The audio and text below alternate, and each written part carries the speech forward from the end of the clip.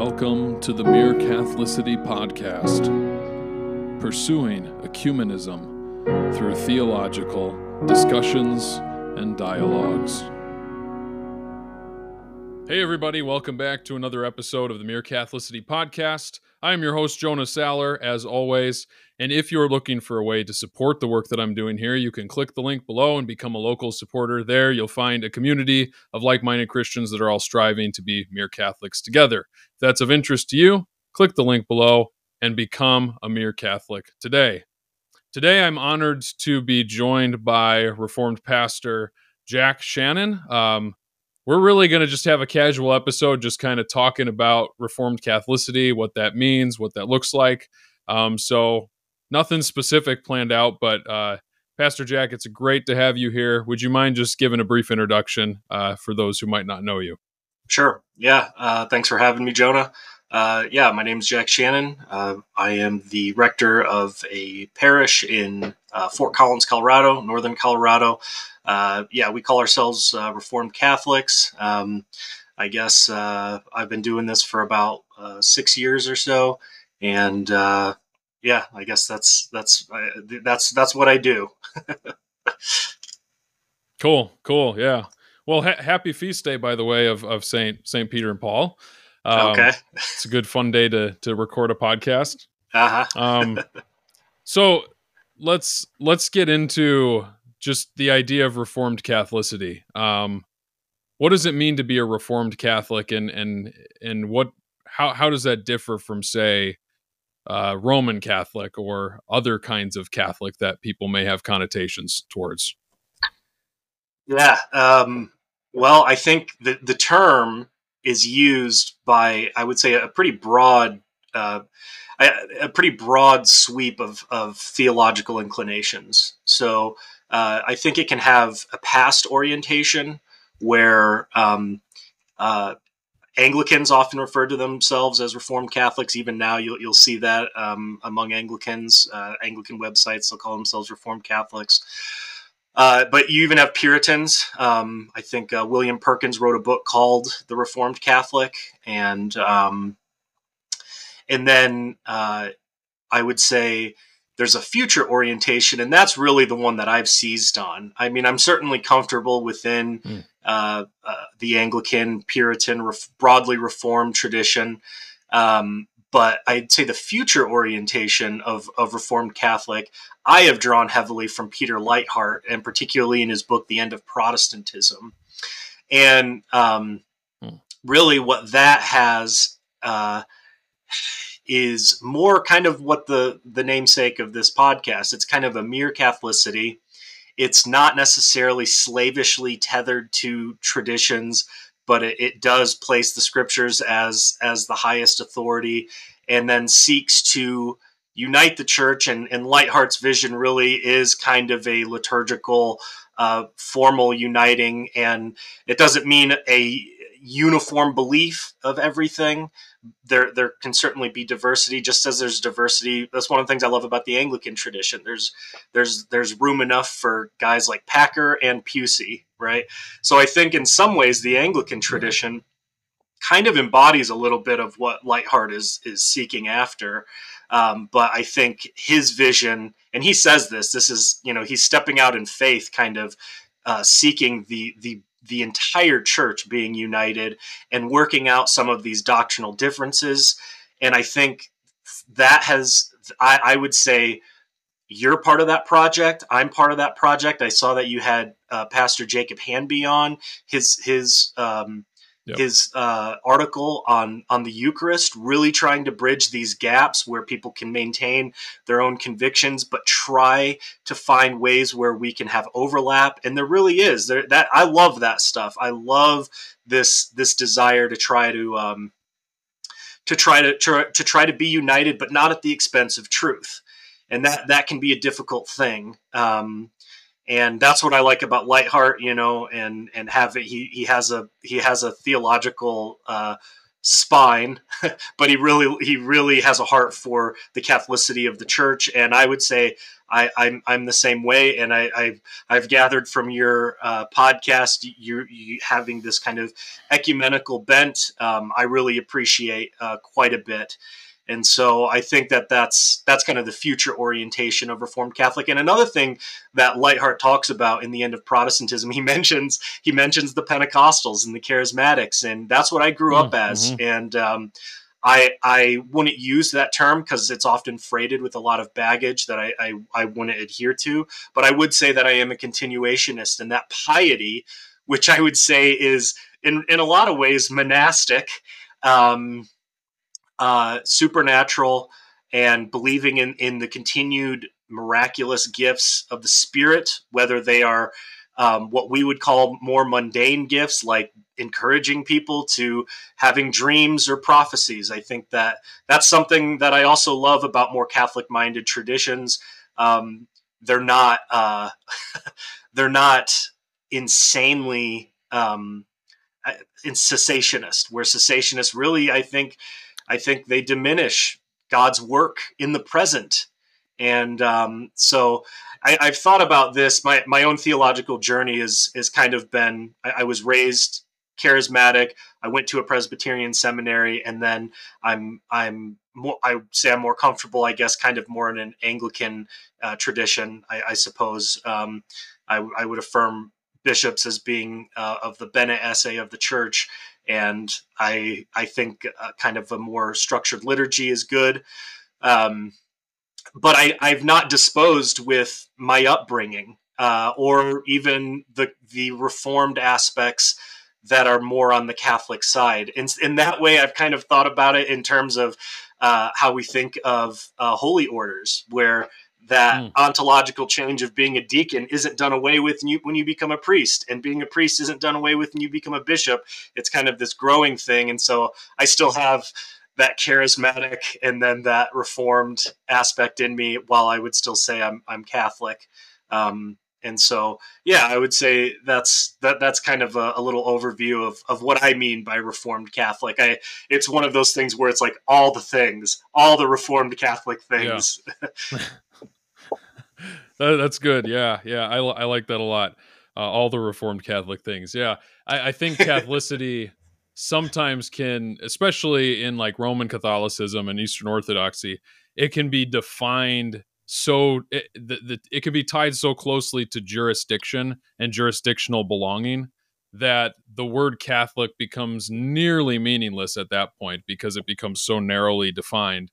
Whereas, I posted a little bit ago on Locals the why I love Protestantism, and one of the reasons is because within Protestantism you do have that kind of expansive, and I would say future-oriented vision of Catholicity, where there's a recognition that all of us play a role in the body of Christ in different ways, and the more and more that we can learn to work with one another, work through the differences we have with one another, the more that we can gather the treasure trove of truth that Christ has given his body from one another.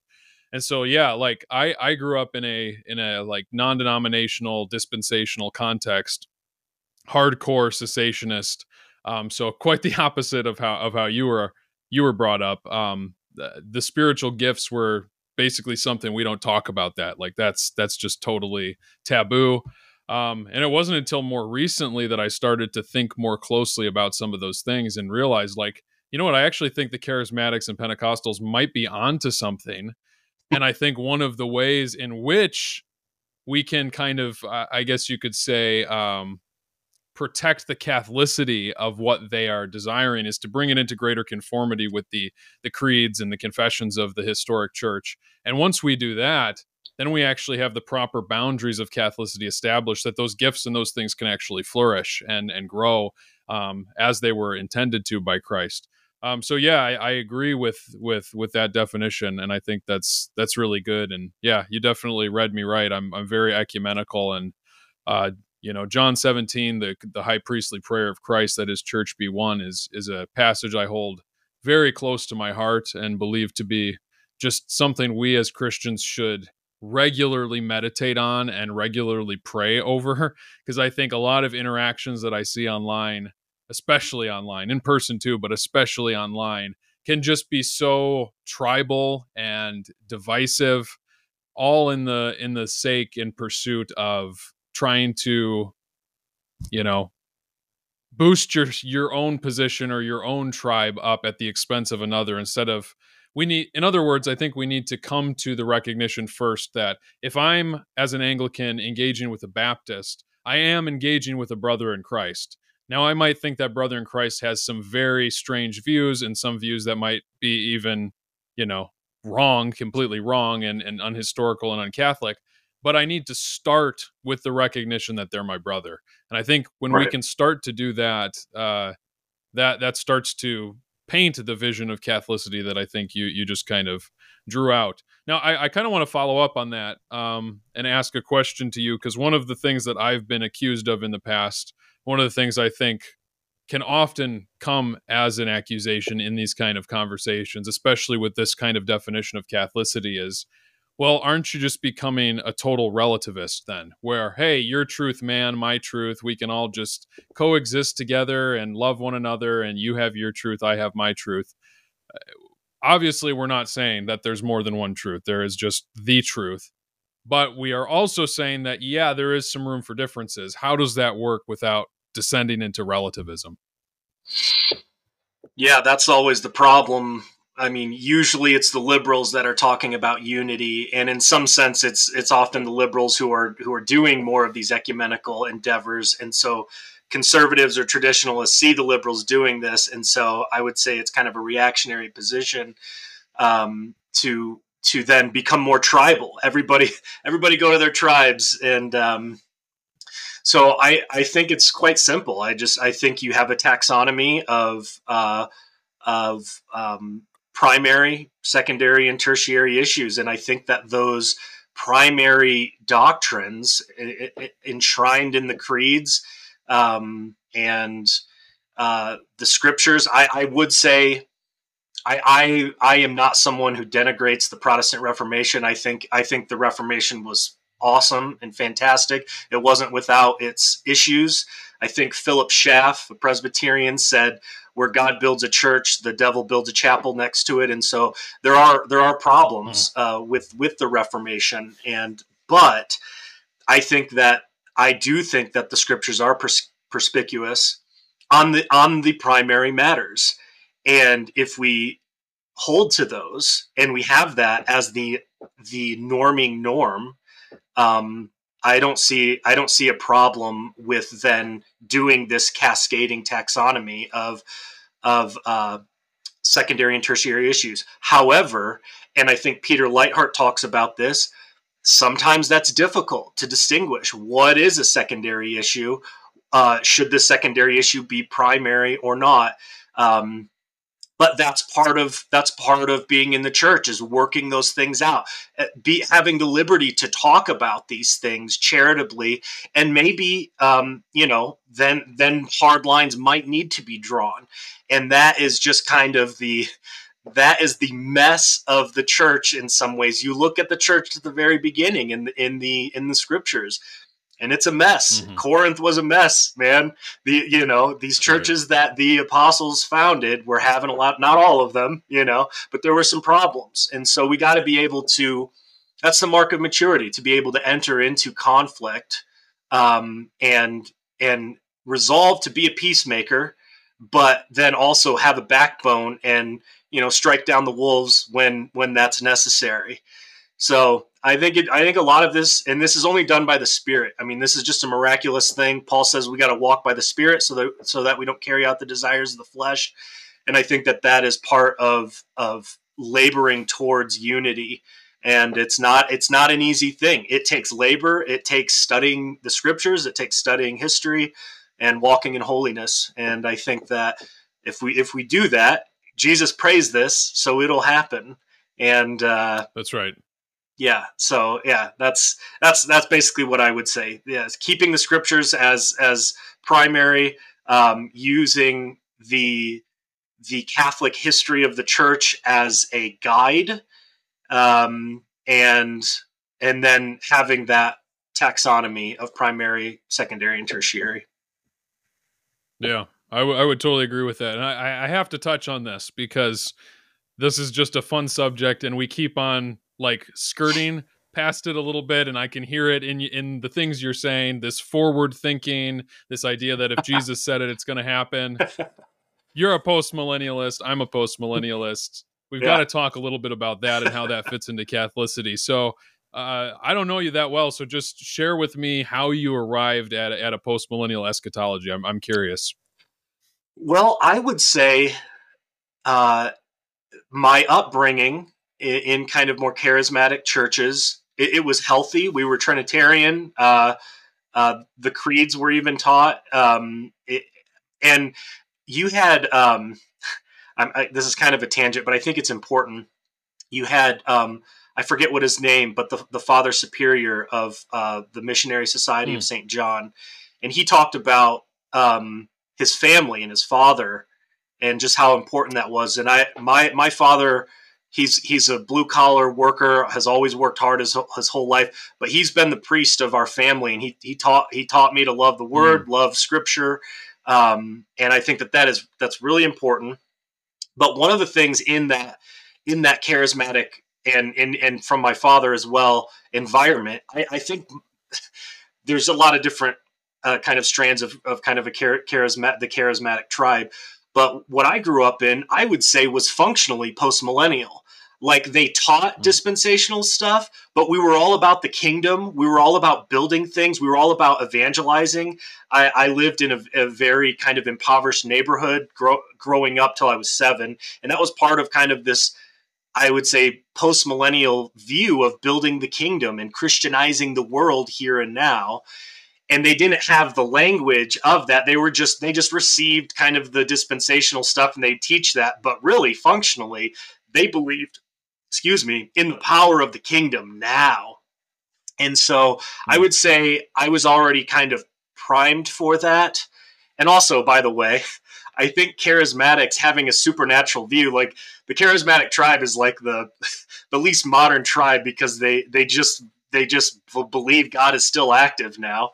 And it's very easy for them to become Catholic, I think, because as soon as I started reading stuff about the real presence, I was like, yeah, of course. Like, this wasn't an issue for me. It's like, okay, the Scripture says it, and it's a supernatural thing. Yes, absolutely, But I was in my previous job. I left my previous job to go to seminary, and prior to seminary, I started reading more theological stuff. It's like, okay, if I'm going to be a pastor, I need to figure out where I stand on some of these other issues like eschatology and baptism. And I started reading the Federal Vision guys. I was introduced to Reformed theology through Greg Bahnsen and R.C. Sproul, Bahnsen's Apologetics, and then I listened to everything on Ligonier, which I still think is fantastic. But then I encountered Doug Wilson and the Federal Vision guys, and I was like, this is fantastic. Like, I mean, it was, because I had read the Scriptures before that. I had read the Scriptures multiple times, and so it was like really kind of trying to find a place where it's like a tradition that comports with how I understand the Scriptures. And it was through that where I started, reading Lightheart and Jordan and Doug, and then discovering kind of a preterist hermeneutic, a partial preterist hermeneutic, a sound one. And it just made sense to me. And that had always bugged me, just reading the Scriptures, where it's like, this stuff will happen within this generation, or Jesus saying he's going to come back soon, this sense of imminence. I had read the Scriptures from cover to cover multiple times, and I was just like, yeah, I don't understand this. And then I encountered the post-mill reading, and I was like, oh, it was such a relief almost. And I guess from there, then I read several David Chilton, and several other guys, and I mean, it's one of those things where it's like, I may not have every jot and tittle in alignment. And I think most post mill guys will say that too. They'll be like, I'm not totally sure about this, but the bulk of that kind of atmosphere is where I'm comfortable and how I understand the scriptures. Yeah. Yeah. That's awesome. That's awesome. Oh, and I would just add one more thing. Yeah, the history of the church, or the history of the world, I think, is almost an apologetic unto itself, where it's like Yeah. the kingdom has clearly grown, and these kinds of things, like things are getting worse. Things do get worse. Things do get worse. But when you take the broad view, and you see this in Scripture, you see this with old covenant Israel. Old covenant Israel goes from Abraham to the nation, and then from the nation to the judges, and the judges to the kingdom, and the kingdom falls apart, and then it's reconstituted as the church. And so there is, Doug Wilson famously talks about it kind of being, it's not an escalator, but it's like climbing a mountain where you go down and up and down and up. And I think that any honest survey of history is an apologetic for post mill, or I guess you could say an optimistic mill perspective. And that's where, if we got to use titles and it to help people understand where we're at, that's where I would be at. Yeah. Oh, that's great. That's great. Yeah, I grew up dispensational, so I was always taught the world was about to end any second. Christ was going to come back any second.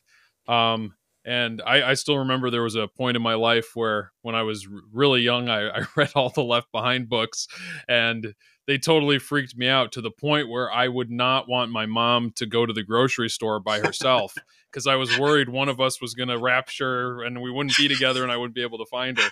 So it terrified me. And yeah, up until I started to really, and for me, it was Matthew 24.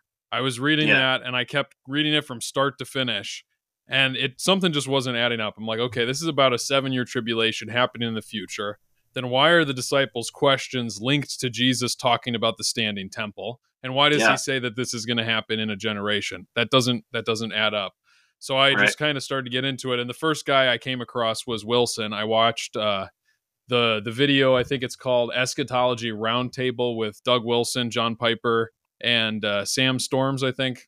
One other guy, Jim Hamilton. But yeah, I watched that and watched it again and watched it again, and probably went through it like 5-6 times, and then went to canon, started to get into Wilson. And yeah, after that, it was just like, oh my goodness, like the scriptures opened up to me in just a new way that I'd never seen before. I got into some arguments with my dispensational pastor, and that didn't go too well. But I just became so convinced that, oh my goodness, like this is taking scripture for what it says, and the optimism that came from just recognizing. And like you said, another thing for me was then going, okay, how do I take this perspective and understand history? And looking back in and through history, it's like, yeah, even when Israel screwed up really bad, even when it was really, really bad, God's faithfulness brought his covenant plan to fruition. Christ came. The Messiah came. He ascended. He's at the right hand of the Father, despite all of the mistakes Israel made. So what makes me think that the Jesus who has authority over heaven and earth is going to be, stopped by my stupid mistakes or the world's stupid, like, obviously this is all moving in a redemptive direction. And so really for me, a lot of it was to just taking the entire meta narrative of scripture and seeing kind of the post-millennialism just dripping out of every orifice, so to speak, of the entirety of the biblical text. So yeah, that's really cool. How does a post-millennial eschatology inform Catholicity? And maybe we can kind of, as we discuss this a bit, one of the things that I've found is when I became a post-millennialist, I was still very non-sacramental. I was probably maybe around like a Reformed Baptist-ish. I was still in a non-denominational church, but I would have probably said Reformed Baptist. And what I've noticed is becoming a high church Anglican, very sacramental, it has only enhanced my post-millennialism, the sacramental nature of the world. I really love Hans Boersma. And I think that kind of vision of this sacramental ontology the way that we understand and recognize and just interact with the world and with God's word and with the sacraments of the church. I think postmillennialism is actually not only strengthened, but kind of reaches its fruition through that kind of view. And so I'd be curious to get your thoughts on that as well. Yeah, I completely agree. I'm the same way. I would say in two ways it contributes or supplements. The first is that a postmillennial view has room for the hope of the church being united in the future prior to Christ's final judgment.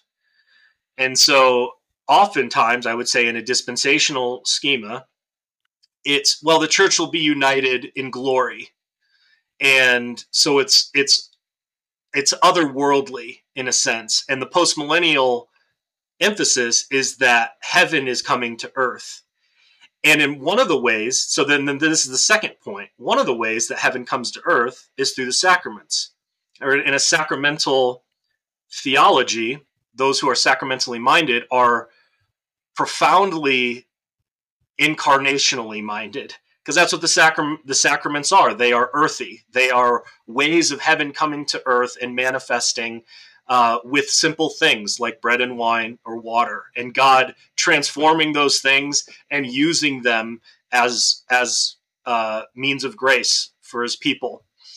So I think that is those two things really supplement each other very well. And if we take kind of the classical, I think there's a lot of ways we can define a sacrament, but if we take kind of the Augustinian, the sign and the thing signified,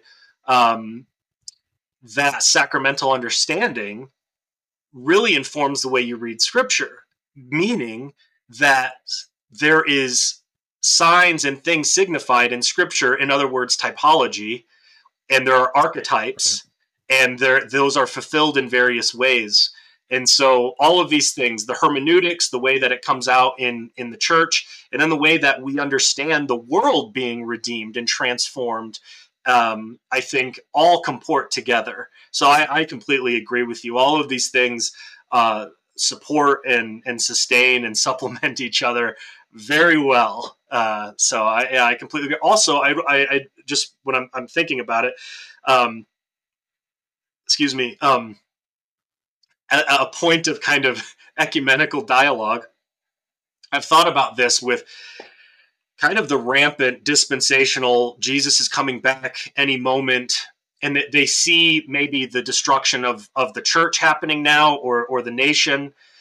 I think there's a way in which we can say, because all of history is typologically related, it's not like types stopped when the canon closed. History continues, and God continues to work using types and symbols. There's a sense in which we might say that the Lord is coming in judgment on his church, or that he has come.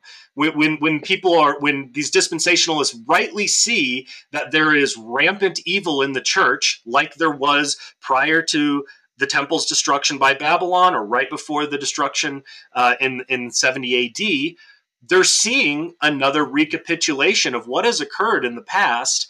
And I think you could say, you know what? I think the Lord might be coming, or is coming, or has come, because the Lord comes in multiple ways. It's not his final coming, but he does come in judgment, right, or he does come in blessing.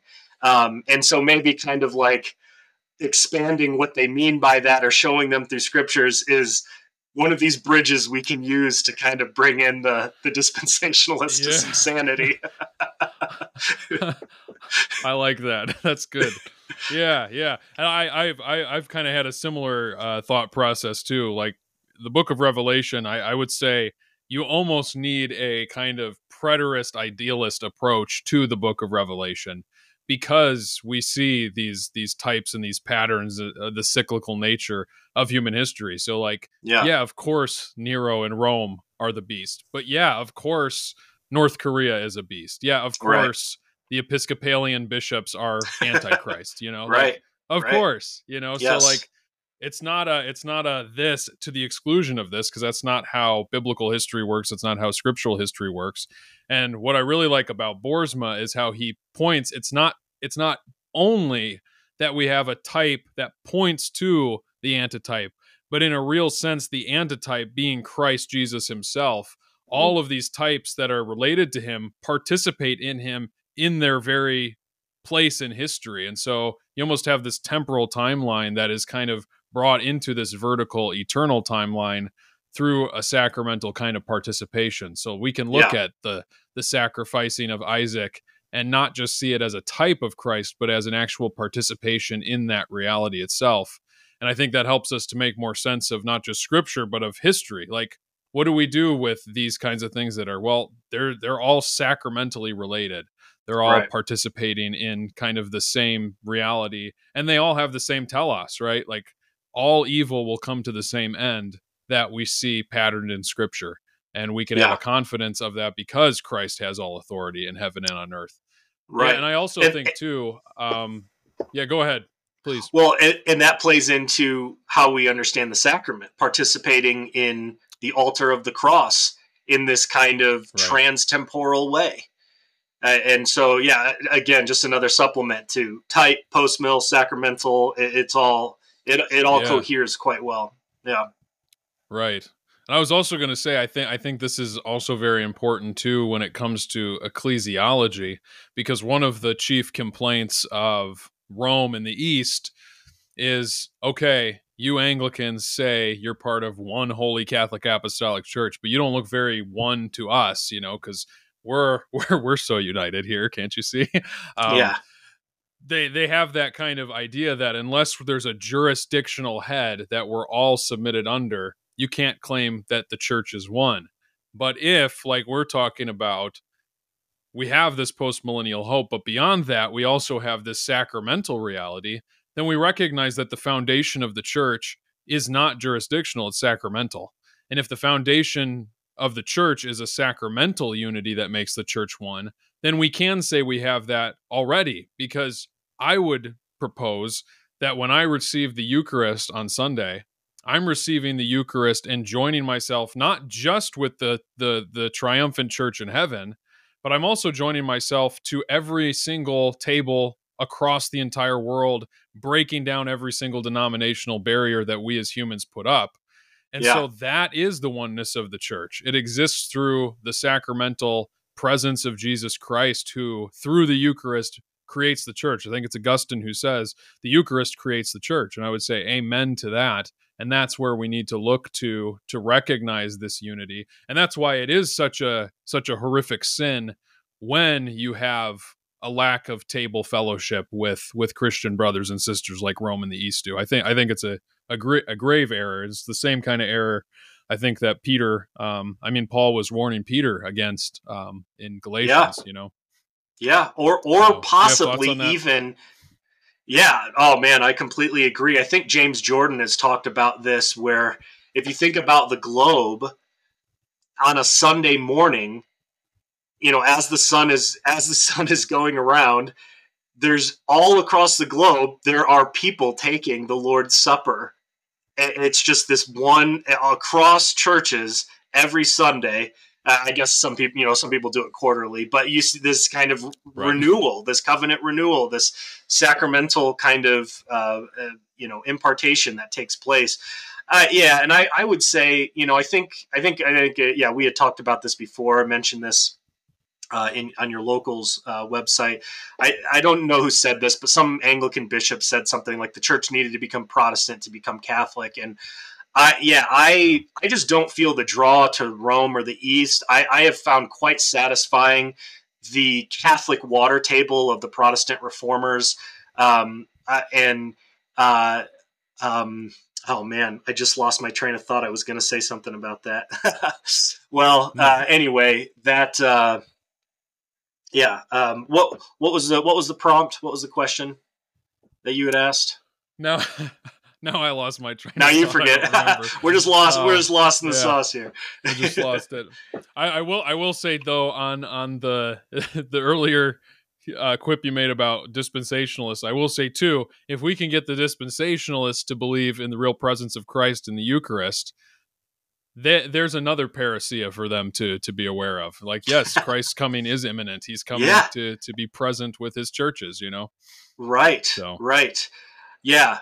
Okay. I remember what I was going to say. Yeah. That kind of, I haven't worked this out totally, but I'm persuaded of there's kind of the Paedo communion argument from 1 Corinthians 11. They will often use that as the discerning of the body has to do with an ecclesiastical discerning. Now, this is a departure from really the early church fathers, where they would view the discerning of the body as being the sacramental discerning. Now, I don't think it needs to be either or. I think one informs the other. But I think that Paul's primary concern contextually is that some were being indulgent and the others were being excluded. And that this was causing some of them to get sick and die. Now, if that's the case, then I think that Rome in the East, or even Baptists, or even Lutherans who practice closed communion, or people who withhold their children, could be possibly violating that discerning of the body. If some are eating and then your children are going without, that's like a really heavy thing. And so, right. I don't know, you had said something. Yeah, well, yeah, you had said, the Rome in the East withholding from other Christians. I think you get dangerously close, possibly, and I'm still working through this, but I think you get dangerously close to violating what Paul is talking about in 1 Corinthians 11, and I would agree also with what Peter was doing in Galatia, and that is, well, maybe it wasn't. I'm not sure if it was in Galatia. Was it in Galatia? I know it's in Galatians when he talks about it. I think so, yeah. Okay. I think so, yeah. But Paul, he raises it to the level of like denying the gospel. Like that's a really big deal. So, those are things where it's like, man, this is just what the text is saying, and I think we got to take this seriously. So, right. Well, and what's interesting too is you see in the earlier church, I think of Augustine, for example. Obviously, he was very, very hard on heresy, and he fought very strongly against it. But there were times where he still acknowledged the baptism of the heretics as being valid, And so, obviously, I'm not saying Augustine would have argued that they should be admitted to the Lord's table as unrepentant heretics. But if we're recognizing each other's baptisms, like Rome and the East are, and Rome in the East, in addition to recognizing our baptisms, acknowledge that we confess the creed of the church and that we're not heretics, then I don't see any sort of real way that you can avoid the conclusion you just made that they are dangerously close, if not fully committing that kind of error.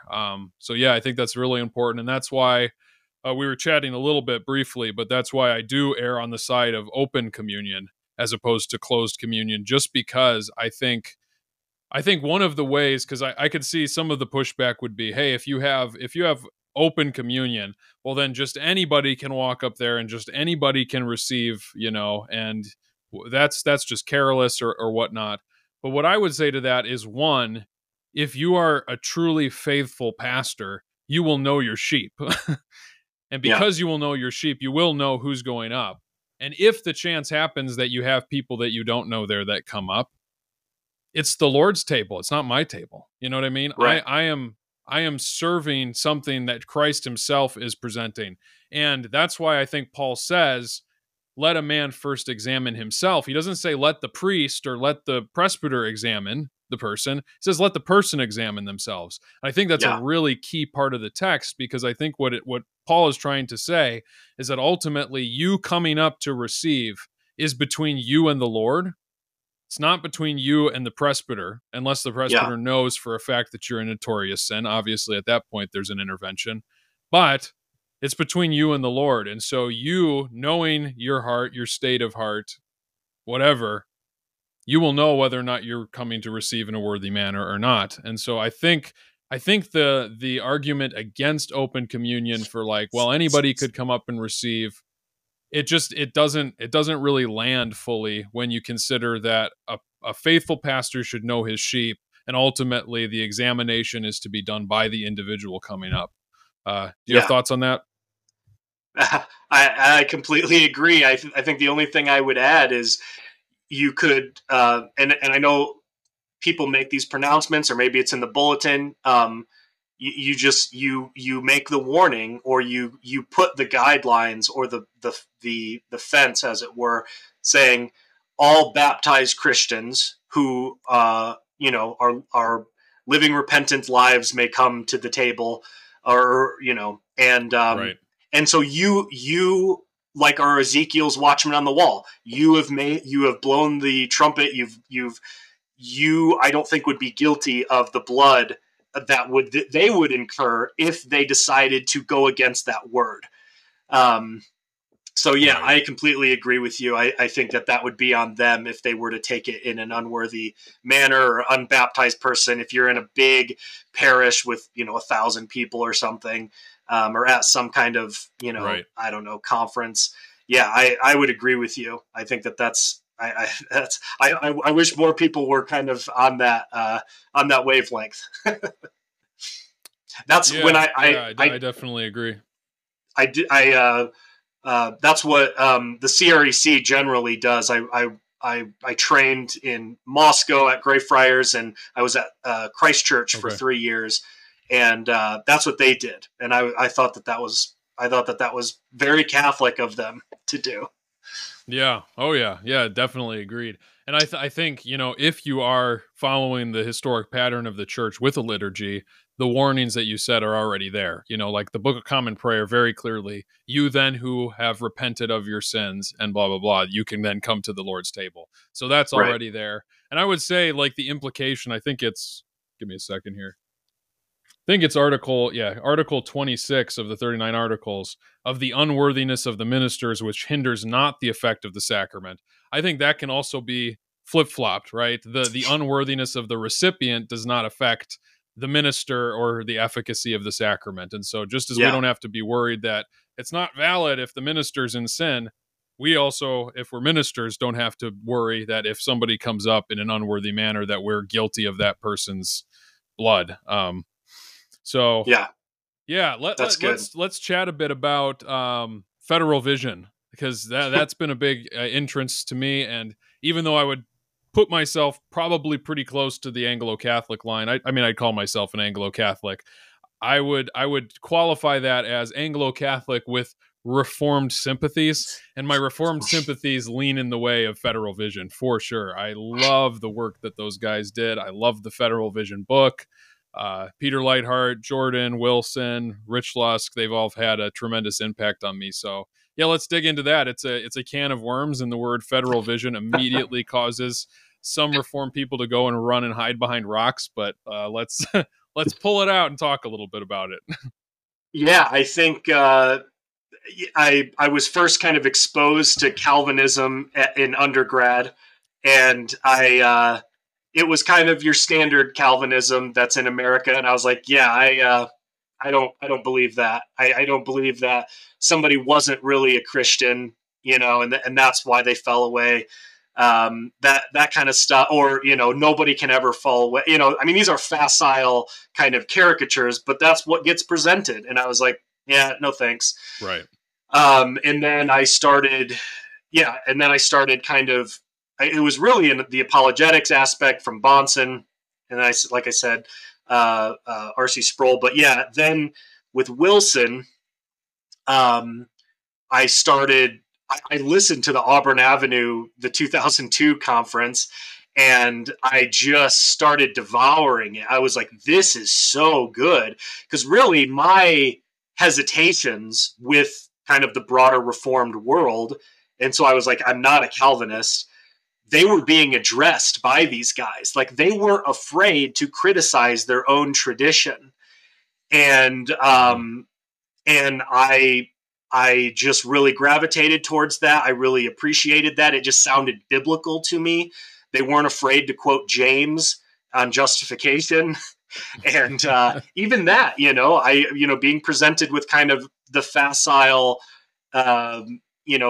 justification by faith alone. I think that it's fine if you understand it in kind of the robust, magisterial reformed way. But I had always been like, there'd always been something like that. That had also been kind of, um, I don't know. It didn't sit well with me just because in the Bible, James says we're justified not by faith alone. And that may be a simple kind of thing. And people would be like, no, you have to understand, dot, dot, dot, dot, dot. And I was like, well, I still want to be able to say what James said and not be considered a heretic. And so when I saw that the Federal Vision guys were saying these things, and I, started reading Norman Shepherd and then listening to Steve Schlissel actually had a really big impact on me. He's a congregational Reformed pastor in Brooklyn. I really resonated with it. And then of course, like I said, I was trying to figure out what I believed about the sacraments and baptism, and immediately discovering covenantal theology. I was like, oh, well, this totally makes sense to how I understand the Bible. It makes sense of the Bible in the sense that there's a unity to Scripture, and the Federal Vision really emphasized the objectivity of the covenant, and that has a sacramental kind of grounding with baptism. You're baptized, you're in Christ. You're one of the elect. I mean, you can make, you make these distinctions of, covenantally elect or decretally elect or however you want to do it. And so through all that, I really appreciated, fundamentally, these guys were just trying to be biblical, where I think some guys like Wilson were able to find streams of Reformed thought that were within the parameters of the confessions. And then other guys like Jordan and Lightheart were probably not afraid to draw outside the lines of their own confessions. And I appreciated that. It's like, we should be able to draw outside the lines of these confessions, which are not infallible. They're helpful. And that's something I think you've said before, where I think you had a one on the static Reformation, where these confessions become, paper popes. And Jordan was just, he was like, we should be writing our own confessions, and we should be moving forward and taking the good stuff and spitting out the bad. So really the Federal Vision guys embodied the Semper Reformanda slogan better than anyone I had ever seen. And it really kind of brought out really kind of the nastiness and ugliness of the rest of Presbyterianism, which it was like, ugh, I don't want to be part of that. But I think those guys really had a lot of charity. They really had a lot of sincerity. They have those things. They took a lot of, persecution in some ways, because they were speaking against things that I think are really as simple as we need to obey what God has said. And that in this world of antinomianism, I think really gets at, this is where my charismatic stuff comes in. I think there's spiritual stuff going on where even these pastors who maybe they're technically, they would say we need to obey, but the way that Wilson says we need to obey is heretical. And, I think that there's just some spiritual dark stuff going on with those criticisms. And I think guys like Wilson and Lightheart and Jordan were definitely being more faithful. And so, I really appreciated that whole thing. And then it really did open up, I guess, the Lutheran and Anglican traditions, where it's like, oh, okay, you can say that baptism regenerates in these traditions and nobody's going to flip out. So I think I'm probably going to be more comfortable in these traditions, Right. Yeah. It's interesting. So a lot of the attraction for me, it kind of came almost like, I kind of almost did a loop, because for me, I was coming out of like my non-denominational dispensational upbringing, trying to find a tradition that had roots. Post-millennialism was the first thing for me that kind of fell in place. And so after that, I was like, okay, I need a tradition where I can find this. And really, Presbyterianism was kind of the obvious first choice. And so I started to move in that direction. I was heavily considering it.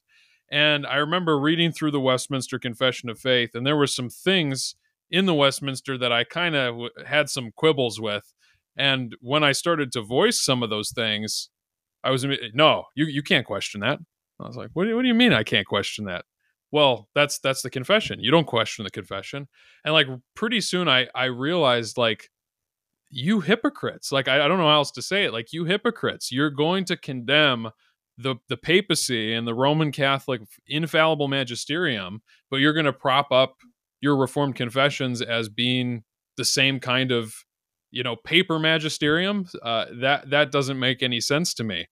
And a lot of this was not even like the criticism, and this was the most frustrating part, was the criticism was never, you shouldn't question that because this is what scripture actually teaches.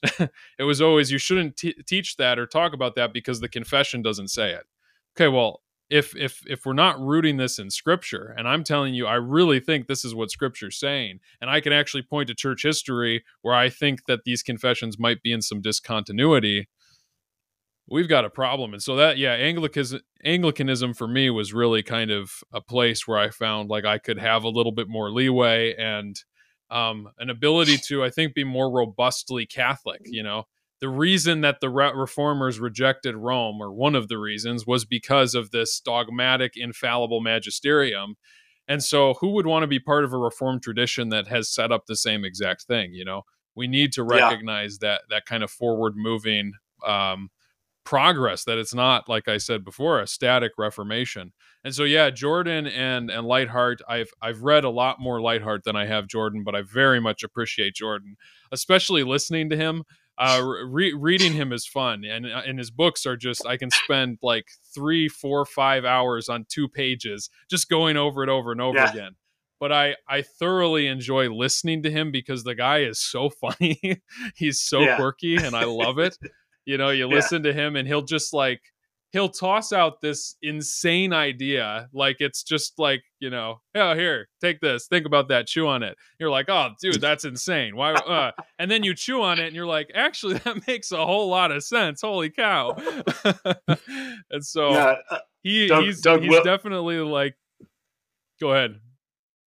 Doug Wilson has described Jordan as running up the stairs 3 steps at a time, which I think is a good description.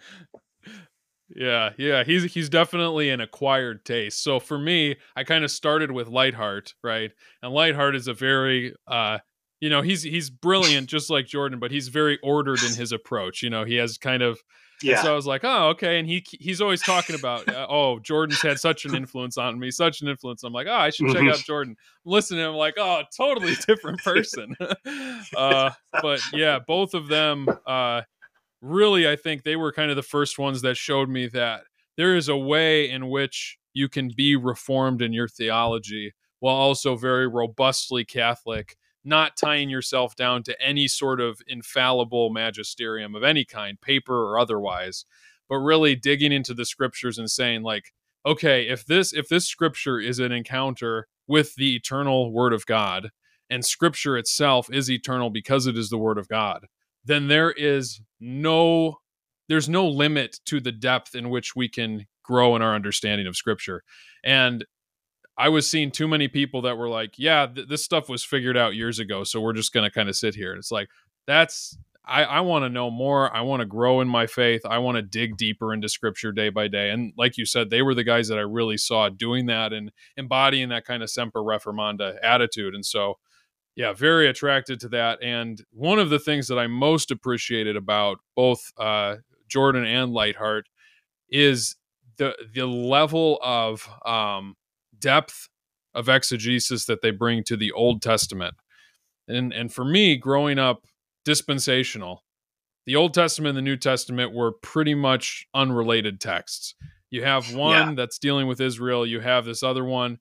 And so for me, that was like just an incredible discovery to go, oh my goodness, Christ is here. Like, on every page, everything is all about Christ. And we're digging into these texts because he is present here. So, really appreciated that. One of the things I wanted to talk about while we're on this topic, because we've already opened up a can of worms, is the subject of justification. because that's kind of been the federal vision thing that has gotten, basically a denial of the gospel is what you hear from a lot of these reformed camps. Obviously, I don't think it is. Obviously, you don't think it is. But what would you say, maybe summarize, especially for maybe those listening that are unfamiliar, what is the kind of federal vision understanding of justification in a nutshell? Well, I I would have to preface it by saying what I think a lot of people say, that there's not a federal vision stance. It's Right, not a right, yeah. unified. It's not a unified doctrine or body of doctrine. No, It was a it's it not was a a conversation. Go ahead. it's not a motorcycle gang of guys riding around disrupting the city folk. Well, in some ways, it kind of is that. But yeah, That's they true. Yeah. I think it was really just a conversation, and it was trying to wrestle with some of these things that I think, yeah, C.S. Lewis talks about the inherent mystery of the doctrine, and it's his essay on Christian reunion. I think it's an Anglican speaks to Roman Catholics. He's like, I don't think any Roman Catholic think they're going to get to heaven by founding an abbey, and I don't think any Protestant thinks they're going to get to heaven by sitting up a storm. And he says, I think that we could probably these caricatures are not true of either camp, and the issue of justification is there's just an inherent mystery there. And I mean, we can know that the scripture does speak about it, but the way that we synthesize and systematize, there should be leniency in how we talk about it. And I don't think that having these formulas or these shibboleths of articulating justification by faith alone is the bar of what the gospel is. And so that's one of the things I sympathize with the Anglo-Catholic kind of realm is there's room to talk about these things. And Yeah. so, but yeah, as far as the federal vision, I just think that they were in some ways within the Reformed scholastic tradition, Reformed Orthodoxy. There is it's a less Lutheran, and sometimes it's accused by Lutherans as being more Roman Catholic in its justification, acknowledging a future justification when it comes to the rewards of faithfulness. And I'm comfortable. I like that stream. I like that Protestant stream. And then even so, I think there were some that were just reaching back to a historic Reformed approach.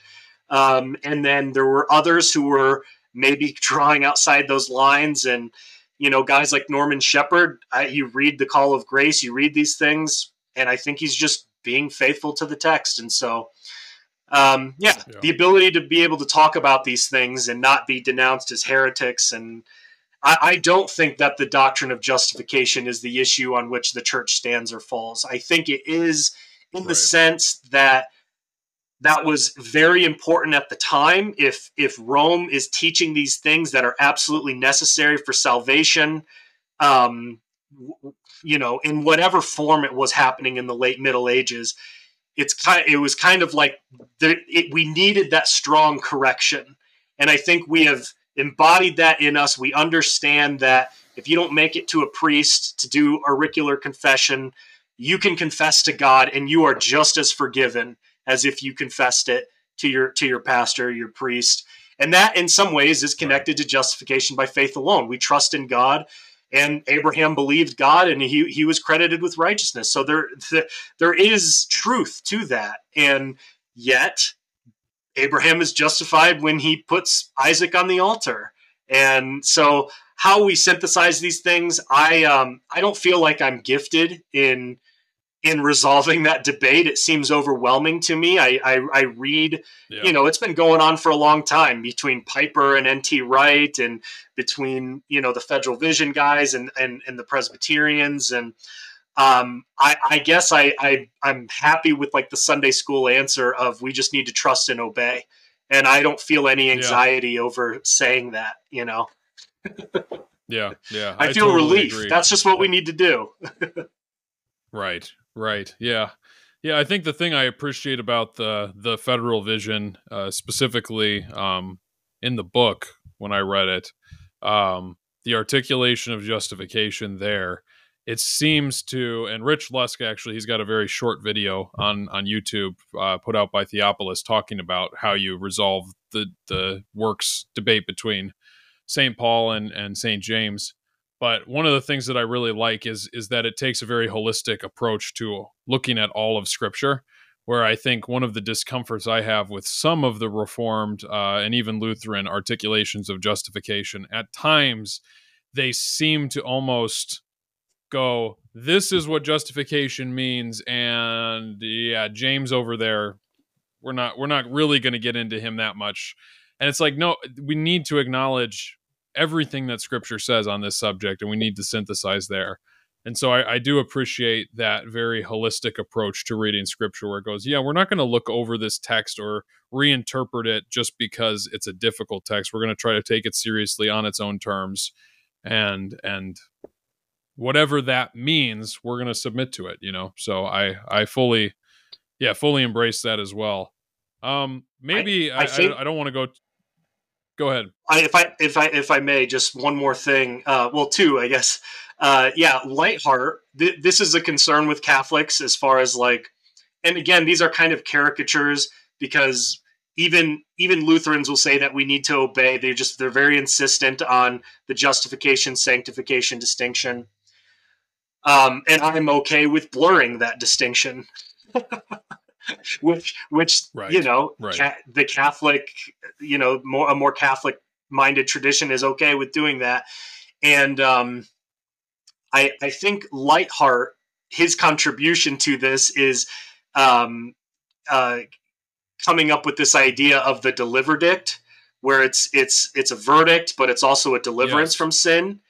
And it's like, boom, there it is. We are declared righteous, and we are also truly delivered from sin so that we can walk in holiness.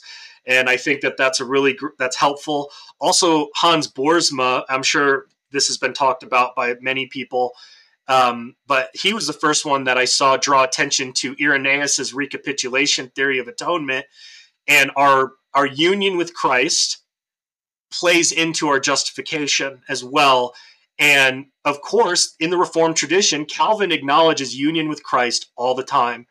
And so I think Right. that's also a helpful thing. I think maybe on your podcast you had talked about the iron in the fire with the sacraments. I think that I've heard Christian Wagner on the Militant Thomist, or I can't. Mm-hmm. It's named something different now. Talked about that with justification. That it's this infusion like an iron in a fire, and I'm okay with that too. I think that's it's Right. another helpful thing in describing these doctrines. And I'm definitely not about making someone heretical for describing them in a different way. So yeah, Right. I think Yeah. I think Yeah. like what would distinguish me from Rome is this very elaborate treasury of merit, and then even when Right. absolution is given, somehow the merits of Mary and the saints play into that.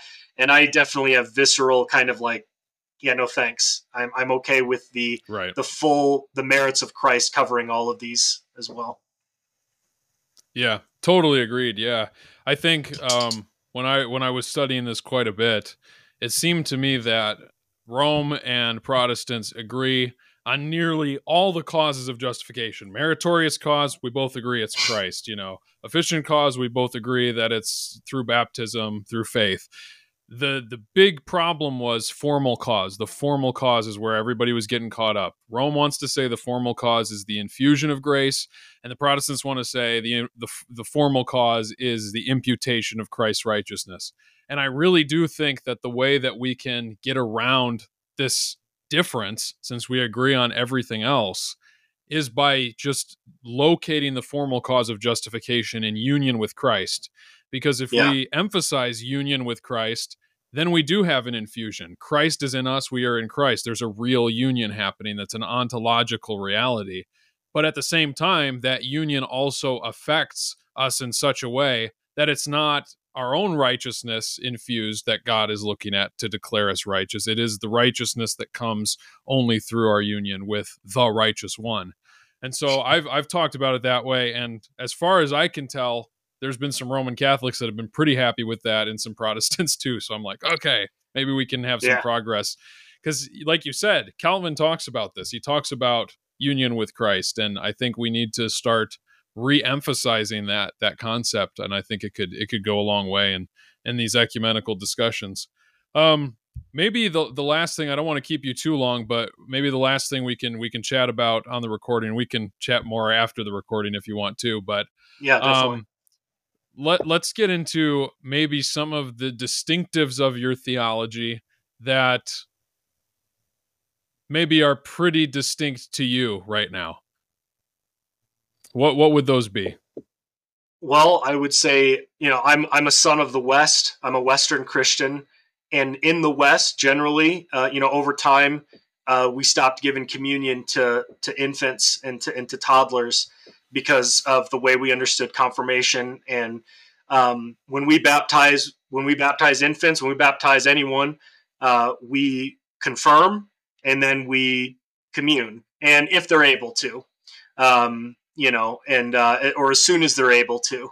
And I actually think that the infant who's not able to commune with the elements is still communing through their connection to their mother, through their nursing. So I'm there's still a connection there, but I think so. Paedo communion is just kind of something not practiced in the West, and I think that the biblical arguments are all in favor, and I think that the East has it correct on. And I almost have more criticisms of the East than I do of Rome, but I do appreciate the East on a number of things, but this is one where I would stand in solidarity, and I really think the only reason that it's not practiced is a slavish adherence to developed tradition, and that's a hard thing to overturn.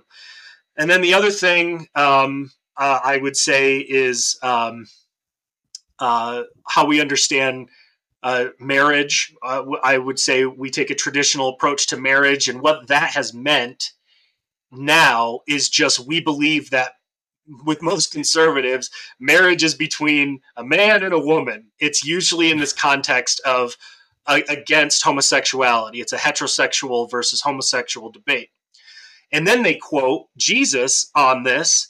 And in those quotes that they're quoting from, Jesus, and I think that's a fine application. You can do that because it is true. But in those quotes, he is talking about divorce and remarriage. And I would say the biblical and the Catholic tradition in the West, at least, the East deviated fairly early on, about the 600s or 700s or so. But the West, and I think that this is why the West has been more victorious over her enemies than the East has, we have maintained, I would say, fidelity to Christ's words on divorce and remarriage for a very long time. And then the Protestant Reformation, and what I mean by that, Jesus says that anyone who divorces his wife and marries another commits adultery. And anyone who marries a divorced woman commits adultery, even if she'd been divorced for adultery.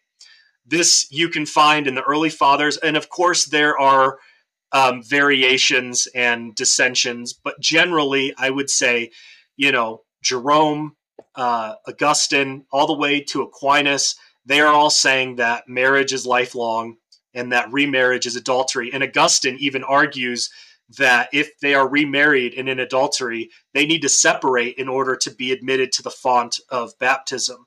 And that's what I would say as well. I would say, just as conservatives would say homosexuals who are married need to divorce as a form of repentance, I would say those who are remarried are in continuous adultery. As Paul says in Romans 7, if she's joined to another man while her former spouse is still alive, she will be called an adulteress. That repentance for them looks like separation and remaining single. And that's a hard thing, particularly in the Reformed world where everybody is just constantly encouraging getting married, which marriage is good. Most people are called to marriage, but not at the expense of the words of Christ. And celibacy, I would say, is better. Marriage is good. Celibacy is better. I think that's what Jesus and Paul teach. And in some cases, some people are they have to make themselves a eunuch for the sake of the kingdom. And I think if you are in an adulterous remarriage, then you need to separate. And I don't think that this is. I think that this is the fundamental issue related back to postmillennialism and covenantal curses and blessings. We are like in conservative churches, we are systematically defending and perpetuating covenant breaking through adultery. And I think that that is the fundamental explanation for why the church is losing and almost it's just fracturing and falling apart because there's not really an interest in repenting of this sin.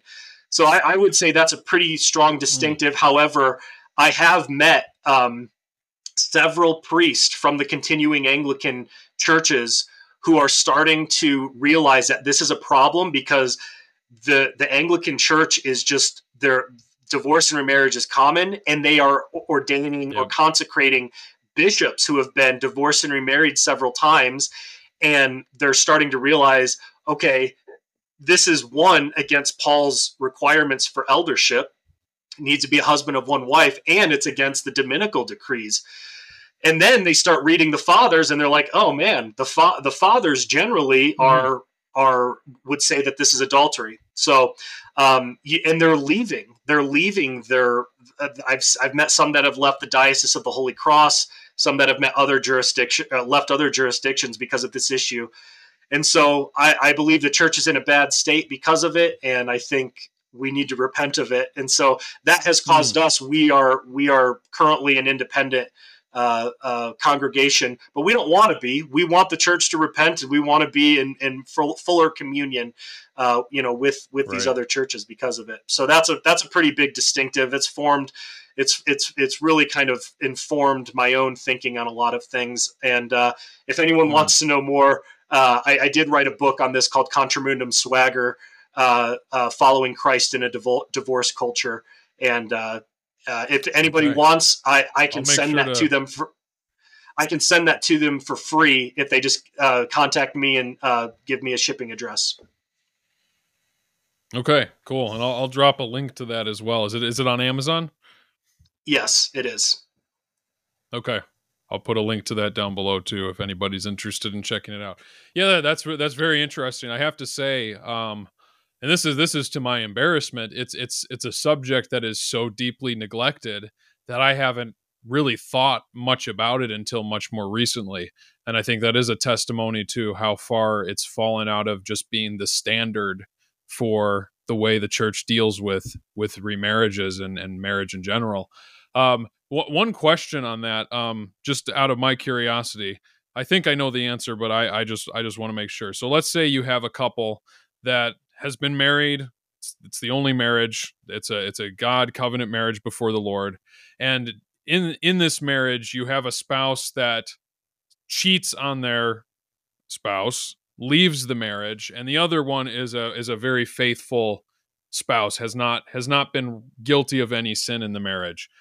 After the spouse leaves and separates, and the other one maybe wants to stay, wants to remain, you would say then that person is obliged to then live out the remainder of their days in a celibate state, acknowledging the validity of their marriage and just living in faithfulness to the Lord, and the spouse should repent of their adultery. Would that be how you'd understand that? Yeah, I would quote Romans 7, where Paul says a woman is bound to her husband as long as he lives, and that in those instances of adultery or desertion, that divorce is permissible, but not remarriage. And Paul says this in 1 Corinthians 7, you've been called to peace. And he goes, and then he says, how do you know whether you will save your spouse? And I think that is the implication there is remain single and pray for reconciliation, and in hopes that they will return to you. And so I think that is what the how we should read those, because in the Protestant tradition, generally we've imported that if those occur, then remarriage is an automatic right or privilege, or that it dissolves the covenant. And I would say those are exceptions for separation or divorce, to use Catholic canon law, from bed and board. So you can separate or divorce in those instances, but you ought to remain single or be reconciled. And Paul says this. Paul says this in 1 Corinthians 7. He says, he's speaking to a woman. He says, let the woman not divorce her husband, but if she does, let her remain single or be reconciled. So those are the two options: remain single or be reconciled. And so that's what I would say. And I think you see that in the early fathers as well. Yeah. I can imagine a lot of people watching this are going to go, "Oh man, what an outrageously hardline position to take." But I do, yeah. I think it's biblical, and I think you're absolutely right. Yeah. And it's in the 1604 canons of the Anglican Church too. If anybody has a living spouse, they are not permitted to be remarried. There's no remarriage in the 1604 canons. Yeah. So really, I think you already said it, but we need to recognize that this is not like some old fuddy-duddies looking way, way back in the day and saying like, hey, some of the old church fathers and Paul, and we think this is just the traditional Christian position that's been abandoned. Right? Yeah. In the West, the East abandoned it in about the 600s or so. Okay. Yeah. And then they got taken over by Muslims shortly after that. Yeah. Well, very cool. Yeah, that's I think a good note to end on. Give some people something to munch on and chew on, because that's definitely a very pressing issue in today's current church culture. So yeah, I'd encourage anybody watching, listening, consider thinking about this and taking it very seriously, because we would not want to be guilty and bring condemnation upon ourselves for forsaking covenant faithfulness to the Lord on matters of such great importance. So I'll cut the stream there, brother. But thank you so much for coming on, chatting with me. This was a lot of fun. Yeah, thanks for having me on. This has been a pleasure.